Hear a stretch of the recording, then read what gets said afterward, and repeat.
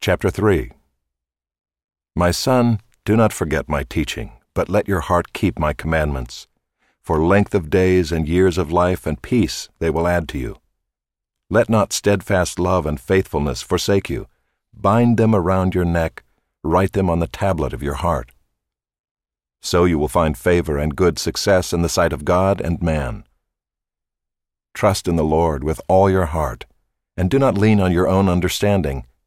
In all your ways acknowledge Him, and He will make straight your paths. Be not wise in your own eyes. Fear the Lord and turn away from evil.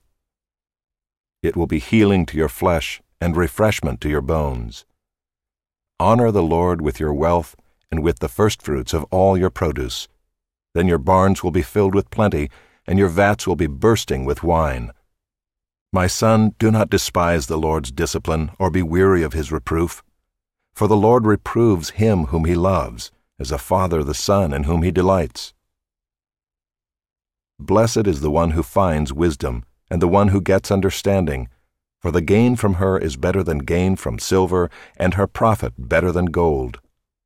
She is more precious than jewels, and nothing you desire can compare with her.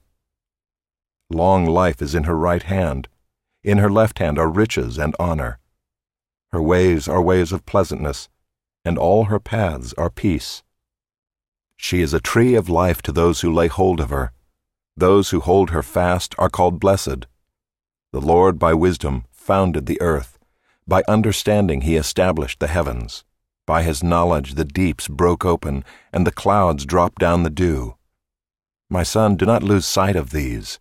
Keep sound wisdom and discretion, and they will be life for your soul and adornment for your neck. Then you will walk on your way securely, and your foot will not stumble. If you lie down, you will not be afraid. When you lie down, your sleep will be sweet. Do not be afraid of sudden terror or of the ruin of the wicked when it comes, for the Lord will be your confidence and will keep your foot from being caught.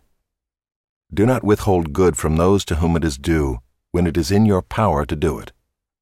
Do not say to your neighbor, "Go and come again, tomorrow I will give it," when you have it with you. Do not plan evil against your neighbor who dwells trustingly beside you. Do not contend with a man for no reason when he has done you no harm. Do not envy a man of violence, and do not choose any of his ways, for the devious person is an abomination to the Lord, but the upright are in His confidence.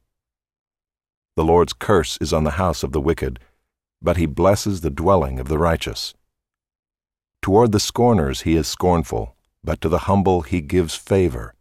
The wise will inherit honor, but fools get disgrace.